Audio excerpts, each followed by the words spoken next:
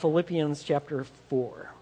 All right, well, we are actually kind of what is called the most wonderful time of the year, right?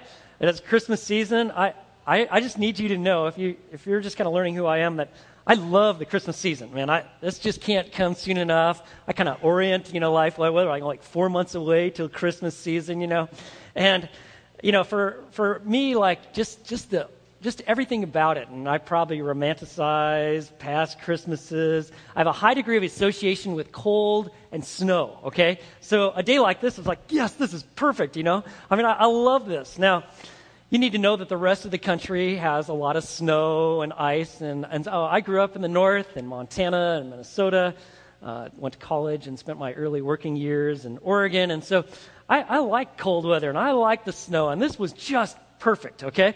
And then not only do you have all of the idea of the kind of the cold weather, but there's all this music that is associated with Christmas. Now, I don't really know what my job description is, but I think that one of the points on there is that I actually determine, at least at a staff level, when we can start listening to Christmas music, okay?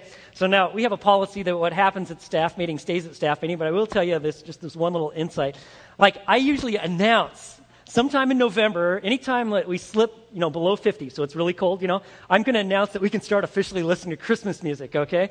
Although this year, I was going to make my big proclamation at staff meeting, and lo and behold, we already have people on staff that are listening to Christmas music, okay? So I don't even know what my role is around here anymore, okay? So, but we have all sorts of music associated with Christmas. And then, of course, there's all the decorations. When I walked in here this morning, this auditorium, and I was like, oh, this is absolutely beautiful. And I've got my wife convinced now that the day after Thanksgiving, we can now decorate our house. And I still get a few things out early, like I did the outside stuff because that's not technically inside, things like that. Because, you decorate, and it's just beautiful. And there's all the music, there's the decorations, and then, of course, there's the food associated with Christmas, okay? And I know that I'm going to gain 10 pounds in this season, so I'm living with that reality. But there's all this kind of good food that is associated with, and cookies, and particular treats that kind of just show up at Christmas. And you guys all know what I'm talking about, right? Yeah, that's all part of it. And then there's, like, being together with family or friends, or just kind of coming together. There's all this that goes with the season and the wonder of Christmas. And that is all great when you think about all the family food and events and planning and parties. But you can go through Christmas and it can kind of leave you kind of hollow. Okay? I know this from firsthand experience. I spent a lot of years you're hoping that being at the right party or having these experiences or just eating 2 rows of lasagna instead of 2 pieces is going to make you really feel like you've arrived and you got joy and peace and happiness. And it doesn't work that way. In fact, Christmas, this season, there are more people that are depressed and there are more suicides during the Christmas season than in any other time of the year. And it's the most wonderful time of the year, right? And how is it that so many people are going through Christmas and you see images on TV and you think like, well, it should be this way. I read about it in a book, and yet, man, life is empty. You feel discouraged. And I can tell you that as a non-believer, in many of my years, that's exactly how I went through. You're trying to grasp at certain images or events or things that you think will really make you feel fulfilled, and they end up maybe give you short-term happiness, but never long-term joy. And even as Christians, there are going to be many Christians that are going to go through this Christmas season, and it's going to leave them feeling empty. There's something missing. They're going to feel overwhelmed, burdened, discouraged, and they're not exactly sure why. And what really bothers them is that I actually know Christ. So how is it that I still feel so empty and I feel like I'm missing it? What's going on? If you can relate to this, I just want you to know from my heart to yours, I want you to really know how you can truly experience joy this Christmas. And not only just for the Christmas season, but for life throughout the rest of your years. I would just like to take a few minutes to tell you how this can be really your reality. If you've got your Bibles open to Philippians chapter 4, there are some verses that are probably familiar to you, but these 2 verses actually give you the key to joy in life. I'm not talking about short-term happiness that is fleeting, but how can you experience joy in life? And notice, you just pick it up right here in verse 4, chapter 4. He says, rejoice in the Lord always. And again, I will say, rejoice. He says, find your joy in the Lord. And he says, and again, I'll write it again, rejoice in the Lord always. And I say, again, I say, rejoice. He says, literally, find your gladness and your confidence, your sense of well-being, your identity, your peace in knowing the Lord and not your circumstances. And then, if you feel like you can find true joy in anything or anyone but Christ, I just want you to know up front, it'll never happen. It actually explains why oftentimes you just kind of got a low-grade misery as you go through life. It's because you're trying to squeeze life out of something that really can't give you at a deep soul level. You watch the stuff on TV and you think like, oh man, if I just had that experience, or I had that party, or that car, or that toy, or then you hear about other people and they're having this wonderful vacation or whatever, and you think if I could just somehow orchestrate those experiences, I will have what is called true joy at a soul level. I'll know peace and hope and contentment like I've never known it before. The problem is those people and those experiences and those gadgets and those toys and that home and that vacation can never give you what is found in Christ. There is no joy apart from Him. There actually is no such thing. I know that you see images that make you think like, whoa, they're sure having a great time. But it is temporal, and it's not true joy. Gladness, confidence, peace, hope, and joy are found in knowing Jesus. So that's why he says, rejoice in the Lord always. Again, I'll say rejoice. And he says, verse 5, let your gentle spirit be made known to all men. The Lord is near. The gentle spirit has the idea of calm, gracious, your reasonable, your caring spirit be made known to all men because the Lord himself is near. In fact, he's very near. For you and I who are trusting in Christ, he actually dwells in our hearts by faith. And we can live differently because we have relationship with Christ. If you're wanting to know, what is God seeking to develop in my life? He is seeking to bring us into the fullness of maturity in Christ where we actually look like him and his life is emanating from us. There is a graciousness, a gentleness. You don't have to power up on people. You don't have to try to find your identity and how much money you've got or your status or your degrees or what you've accomplished or your home. But you find your identity and peace in Christ. And that allows you to be gentle and gracious to other people. You find your joy in knowing him. Now, I'll tell you, this is really good news. To find your joy in Christ.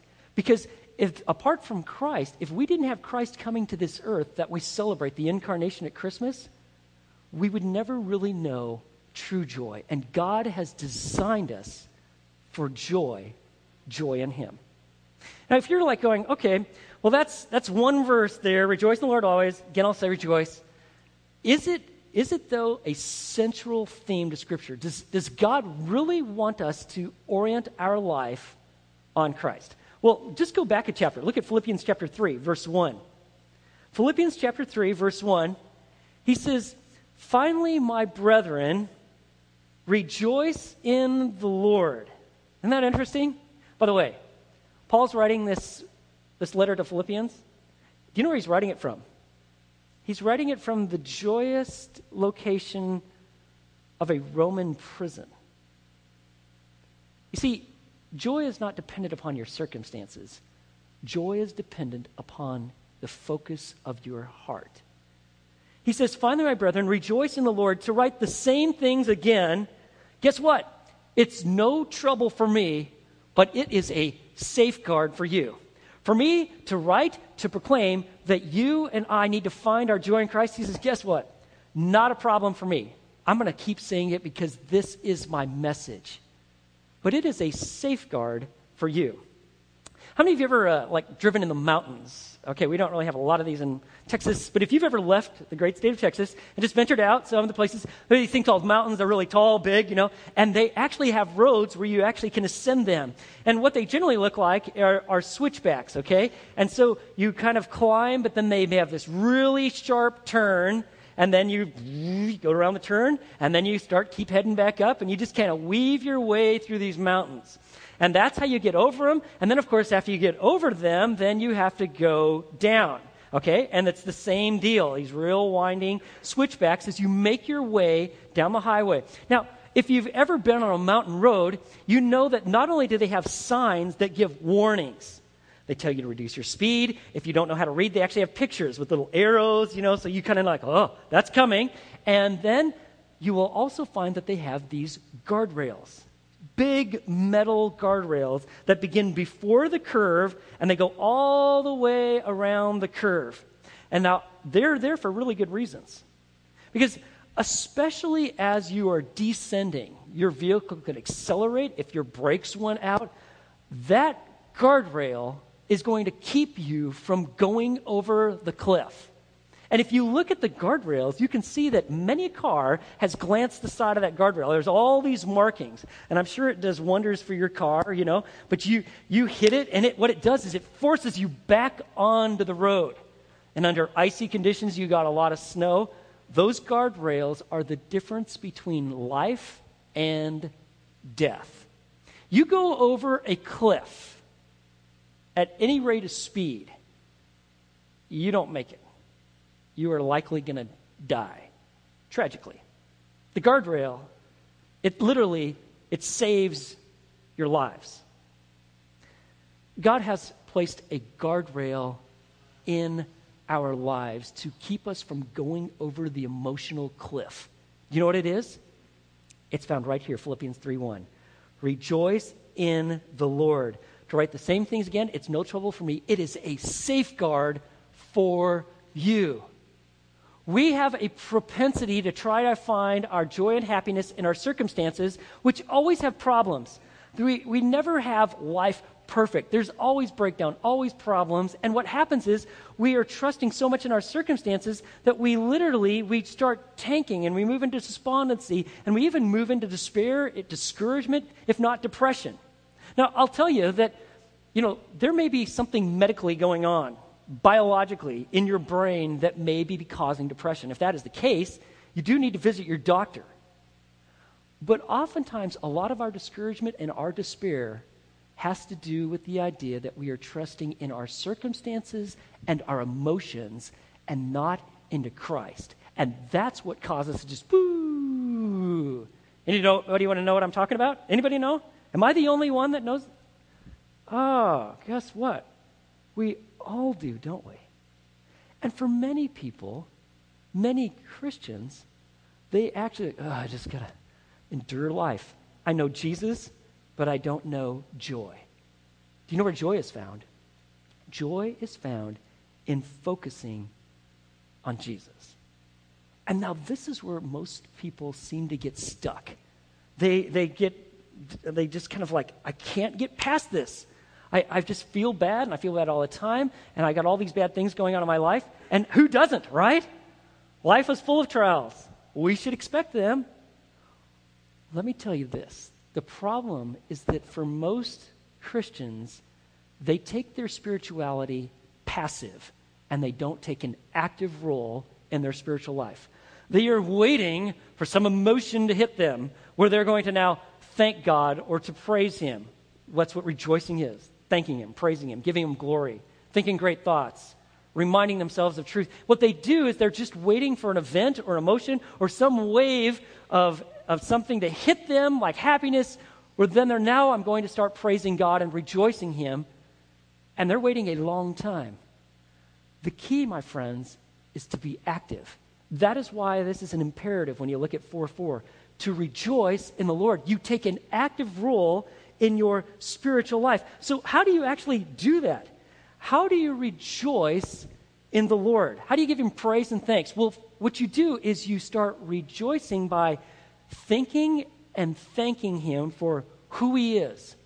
that he is the God of the living and the dead. He is sent his son, Jesus, the resurrected one. He's the righteous one. He is just. And you thank him not only for who he is, but for what he does. He forgives. He renews. He gives you peace. He gives you stability. He will never leave you, nor will ever forsake you. And you actively do this. You don't wait for the emotion to hit you, because guess what? We don't live by our emotions. We live by what? Faith. We take God at his word. So you start thanking him for what he does, his acts of mercy and grace. And then you know what you also do? You thank him and you rejoice in what he gives. He gives us what we really need: grace, spiritual strength, hope, peace. But do you know where they're found? They're found in Christ. And so when he says rejoice in the Lord, it is a plea that you take your spiritual life not passively, but actively. Now, if you're thinking like, well, you know, is this something new? Is this just something that Paul just wrote and maybe I'd missed this all along?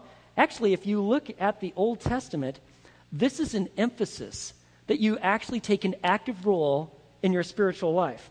Now, I want to, before I point some things out about the Old Testament, I want you to know that finding your joy in Christ is not divorced from reality. Okay, so for instance, like if you're walking around in the dark and you run your foot and your toes into a piece of your furniture at home, I mean, you don't like, oh, I just broke 3 of my toes, rejoice the Lord, oh, this is awesome. I mean, that's weird, okay? No one's like that. We're human, right? You got bad things that happen to you, difficult circumstances, broken relationships. That causes pain, hurt. There's sorrow, there are tears. We are actually made in the image of God. We have the capacity to care, and we are human. And you're going to express your humanity. But the ticket is, don't just live on the negative emotions. You need to orient your heart to actually trust in God. Let me give you a couple examples of this, of what this looks like. For instance, Paul said, rejoice always. Remember this, 1 Thessalonians 5:16?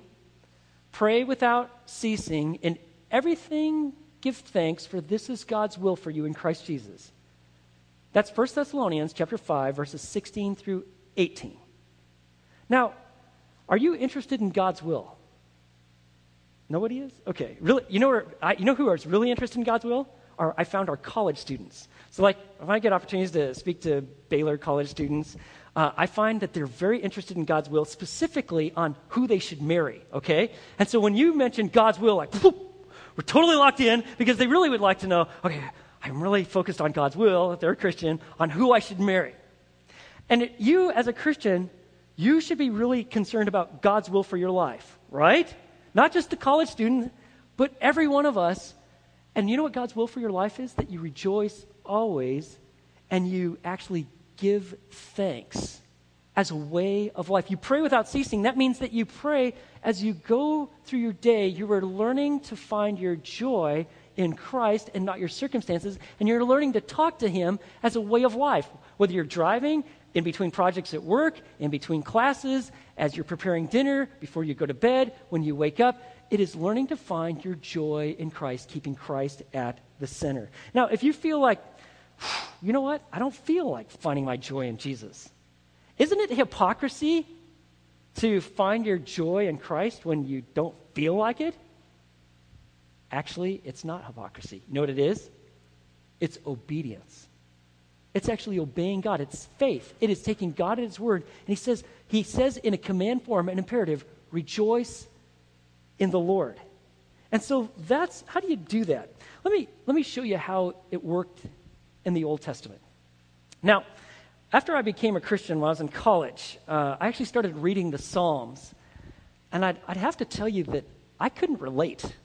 I mean, have you ever read the Psalms? I mean, the level of spirituality was so deep. And then like the suffering and the just literally casting yourself upon God. And I was like, man, I know about Jesus, and I'm just learning how to walk by faith. And it just seemed like this was at a completely different level. It was only after I started growing in my relationship with Christ that the Psalms started taking on more and more meaning. And this idea of actively seeking God versus just passively waiting for the feeling to hit you, I think I learned most of this from David and the Psalms. I want to give you a couple examples of this. Like in Psalm 42 and Psalm 43, in verse 11 in chapter 42 and verse 5 and 43, I want you to listen to the statement. In fact, you even see it up here. This is what David writes. He writes, "Why are you in despair, O my soul? And why have you become disturbed within me? Hope in God, for I shall yet praise him, the help of my countenance and my God." All right, time out. Who in the world is David talking to? Who is he talking to? Why are you in despair, oh my soul? Okay, where are my high school kids? Because they always know all the answers. Okay, who's he? Anybody? Who's he talking to? He is counseling his soul to do what? To find his soul's hope in God. He's saying, you know what? Yeah, it's a bad situation. Saul's running around with an army trying to kill me. I live in a cave. I got a band of ruffians. They're highly undependable. I got to feed these guys. Life is tough. It's bad. I'm on the run, and I've done some good things. And yet, he says, find your joy. Why are you in despair? Find your hope in God. He is counseling his soul to do probably what his soul doesn't feel like doing, especially his feelings don't feel like doing it, but he is taking an active role in his spiritual life. Or you want another example? In Psalm 103, look at how he begins it. In Psalm 103, verse 1, he says, "Bless the Lord, O my soul, and all that is within me, bless his holy name. Bless the Lord, O my soul, and forget none of his benefits." So who's he talking to? This is not a trick question. Okay. Short-term memory, kick in. Who's he counseling to, right? Who's he counseling? He's counseling his soul to do what? To find his soul's joy, not in his circumstances, but in God. And Psalm 103 is a beautiful rehearsing of all the many benefits and the blessings that come from knowing the living God. This is what true spirituality looks like. That we're not just riding on the motions, but that we are truly directing our soul to find our hope and our praise in God. And friends, you can do this even when your soul is grieving. It doesn't mean that everything in your life is happy. Frankly, there may be some very difficult circumstances. You may even be grieving the loss of a loved one. And yet you can be like Paul in 2 Corinthians 6:10 where he says, "I'm sorrowful, but I am always rejoicing." My heart is broken and breaking from what I'm seeing in these difficulties. But you know what? I am always rejoicing. Did you really want to experience joy this Christmas? Let me tell you where you find it. Rejoice in the Lord. Focus your heart. Don't wait for the feeling to hit you. Bless the Lord, O my soul. You counsel your soul to find your joy in Christ, who he is, what he's done, what he gives. Now, I'll tell you, this is easier said than done, isn't it? Okay? I mean, I'm telling you this, you read this, and you're like, wow, that's great, that's the answer, but you hit, and you walk out there, and you hit Sunday afternoon or Monday morning, and you're not so eager to rejoice in the Lord, right? I can tell you this from personal experience. Something happens when I'm sleeping. Because when I wake up, I just don't spring out of bed like, oh, sweet, I got to rejoice in the Lord. In fact, I want to get my day going off well, and then I hear my cat screaming. He's going to wake up everybody else in the family. So then I got to feed my cats. But let me tell you something, a pattern that I've tried to develop. And this might be after I fed the cats, and I try to keep a good attitude with that. But is to do this, is to pause just even for a few seconds and to release myself fully to God. That, Lord, I just want to keep Christ at the center today, and I want you to accomplish your purposes in me. Something about connecting early on and focusing and fixing your joy on him, I have found to be so very helpful. Now, I know that most of you are much more spiritual than myself, and you probably got much more sophisticated and profound ways of how you engage God in the morning. But I have found just simply speaking to him and orienting my heart and my soul upon Christ gets me moving in the right direction in the morning. Now, you're going to need supernatural help this is not easy. In fact, there are some good reasons why many of us do not go with the joy of the Lord as we go through our days. There is a reason why there's a lot of folks, a lot of Christians, this Christmas, are going to plow through these holidays, and it's really not going to be that great. They're going to really regret that moment of graciousness they had where they decided to invite the in-laws over for Christmas, and now they're like, oh, why did I do that? And like, it's going to be so painful, and I got to make all this food, and I can never make her happy, or all these things are going through your head. And let me tell you some of the barriers to keep you from finding your joy in Christ. These might sound pretty familiar, or maybe not. Let me give you 3 reasons why we neglect to find our joy in Christ. One is, it's one of Satan's major strategies to keep you from finding your joy in Christ. This is his strategy. To do anything to cause you to get your focus off of Christ and onto any circumstance, person, event, entertainment, anything but Christ. Because to experience joy, you have to focus on Jesus. There is no other joy apart from that. And so Satan is a master at this, and he's super good. He's got millions and millions of even Christians, although he can't rob you of eternal life because that has been safely secured and provided by Christ. You're united with him forever if you're trusting in him. But he can rob you of the experience of joy in Christ by getting your focus off of him and onto anything else. It could be experiences, your education, your job, your money, whether you have a lot of it or you don't have much, your car, your family gatherings, the music, just the season, anything to keep you from finding your joy in Christ. And he's a master at it. And he's got all sorts of counterfeits. I mean, there's a reason why people take drugs and they do a lot of drinking and they're promiscuous with their sexuality. Do you know why, though?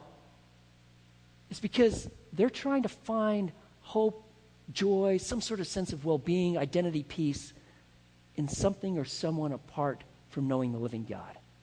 And that is all part of Satan's strategy to keep you from finding your joy in Christ. Let me also tell you another reason why we neglect to find our joy in Christ. And that is because our flesh prevails. The residual aspect of our old nature, that which is not redeemed, which one day we will be emancipated from, whether it's at the rapture, at the second coming of Christ, where he actually takes us away and brings us with him, or that when we pass away, we'll be emancipated from our flesh and we will worship God eternally without this residual aspect of our flesh that never wants to worship God. You know, before you were a Christian, did you ever have great thoughts of worshiping God or walking in joy in Christ or focusing on him? Never. The flesh never wants to focus on Jesus. The flesh is always about you, what makes you think you're happy, and it's all about your self-centered desires and drives. And before you knew Christ, you were driven by your earthly, fleshly passions. It may explain a lot of the misery of your life prior to knowing Christ. You might be here. It might explain a lot of the misery that you're going through presently. Because you are driven by your flesh that never wants to yield to God, never wants to find joy in Christ. And our flesh, it has a way of prevailing, even among Christians. You wake up, you go through the day, you don't feel like finding your joy in Christ. Guess where that comes from? It comes from your flesh. And let me give you another one, and this is one that really hits really close to home for me. I was explaining to somebody this week. I'm high-strung, okay? I like to work hard. I like to accomplish a lot of things. I'm a go-getter. I go after a lot of stuff, work real hard. But I found that by rushing too much and resting too little, I find it difficult to find my joy in Christ. If you're a type A, got to get her done, and you got your list of things that you're always just knocking out of the park to try to get accomplished, and you never learn to take time to rest in Christ, you're rushing too much, it has a way of keeping you from finding your joy in Christ. So did you really want joy in life, especially this Christmas? Let me tell you where it's found. It's found in rejoicing in the Lord. Even with your flaws, even in the midst of all your failures and your fears. In fact, those are especially the times when you've blown it, that you confess your sin and you once again direct your heart to God, because Satan wants to keep you down. Your flesh doesn't want to yield to Christ. That is when you find your joy in him. You rejoice that forgiveness has been provided in Christ. God never sees you in your sin, always in the Son. That he loves you unconditionally. As humans, pretty much we only know conditional love, right? Even with our spouses, as much as we try, we're still a little conditional at times, right? Yeah. But God, he unconditionally loves us, and it's in that environment he wants his children to thrive. And you know how you do it? You rejoice in the Lord. That's, friends, that is how we live. And when we rejoice in the Lord, let me just tell you what happens. Our faith is strengthened. Our peace is increased. When we rejoice in the Lord, our mind is renewed, our life is changed, our testimony is validated, and our God is glorified. When you and I truly learn to direct our hearts to find our joy in Christ. We thank him, we worship him, we orient our lives around him. He changes us from the inside out. Now, let me tell you, when we pray, sometimes I find that we're asking God to change our circumstances. And so you know what? Sometimes he does. This week, Corinne and I had an experience where we had something that absolutely looked like it couldn't be changed. It was causing a lot of stress in our family. And we prayed over the phone. I was in Austin. She was here in Waco. We asked God that you got to do something about this. We just put this before him. And we had gotten answers like, no, it can't be changed. And God did it. I can't explain it. And it was awesome. But you know what? God doesn't always change our circumstances. Sometimes he does. That'd be great if he changed them all the time, but you know what? He knows what's best. And I got to be okay with that. But let me tell you what happens when we pray and we learn to find our joy in Christ and rejoice in him. God always changes us. He changes our perspective. He might give us a tranquility and peace that comes from resting and trusting in him, even as we go through the hard and the harsh of life. But that only comes, friends, when we learn to rejoice in the Lord. You want maturity in your relationship with Christ? You want gravitas and stability in your life? It's found, friends, simply in Philippians 4:4. Rejoice in the Lord always. And when we do, what happens is our lives reflect his presence. We reflect the gentleness and the grace of Christ, and we are transformed because of him. So this Christmas, do you really want joy? Or do you want to go after fleeting happiness? Joy is found in focusing on Jesus. Last night I was reading mail. I got this letter, and this really it's disturbing. The letter didn't tell me a lot of things that were new to me, but it really has helped me with perspective. What happens when we strip everything away from Christmas that we know as Americans? Could we still have joy? And the answer to that question is yes. And there are believers in other parts of the world that have joy in Christ, though they have trouble in life. And in this letter, this is an excerpt from a student who has firsthand information on this. He writes this: North Korea has seen much press around the world in recent weeks for its saber-rattling and threats of nuclear war. Like a spoiled child throwing a tantrum, the North Korean government is once again trying to threaten the international community into giving it what it wants. But behind all this rhetoric and propaganda is a population slowly starving to death under one of the most oppressive regimes the world has ever known.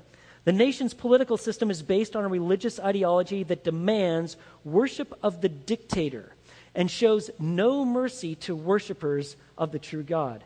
In fact, anyone caught with a Bible in North Korea is executed, and 3 generations of a family are sent to die in labor camps if just one of them is convicted of being a Christian. As a nation that has continually ranked among the world's worst violators of human rights and religious freedom, the Democratic People's Republic of Korea may seem like the least likely place to find a blossoming church. However, let us not forget that even in one of Israel's darkest hours, the Lord had left 7,000 who had not bowed the knee to Baal. Not many people are aware that before the communist takeover of what is now North Korea, its current capital was known among the missionary circles as the Jerusalem of the East, due to its plethora of thriving churches, mission stations, and seminaries. The large Christian influence in South Korea today is largely due to those northern believers who fled south during the Korean War. Some Christians also remained in the north and were forced to practice their faith underground. Regardless of what may be said about North Korea on the evening news, the light of the gospel was never snuffed out there and is even spreading throughout the land today. So let me ask you, can you have joy in the midst of great tribulation, trial, and persecution? When you're stripped down, you have nothing. Can you? Yes, you can. When you find your joy in rejoicing in Jesus. So friends, if you really want joy this Christmas and in your life, take an active role of putting your faith, your trust, your thanksgiving, and finding your joy in knowing the living God, Jesus Christ himself. Let's pray. Lord, I want to thank you for an amazing passage of Scripture. I trust that that's why we're here this morning, that we would know the secret of true joy in this life, and that is to find it in Jesus. And Father, if there is someone who has come here today, you brought them here, and they've always been searching for joy, and yet their sin just keeps having them try to find it in things that can never give it. But they turn from their sin and self-centeredness and just pray with me and say, Lord, through all the ice and however I got here, you brought me here to actually hear that joy is found in Jesus. And I turn from my sin. I thank you that he paid the price for my sin on the cross and he's resurrected.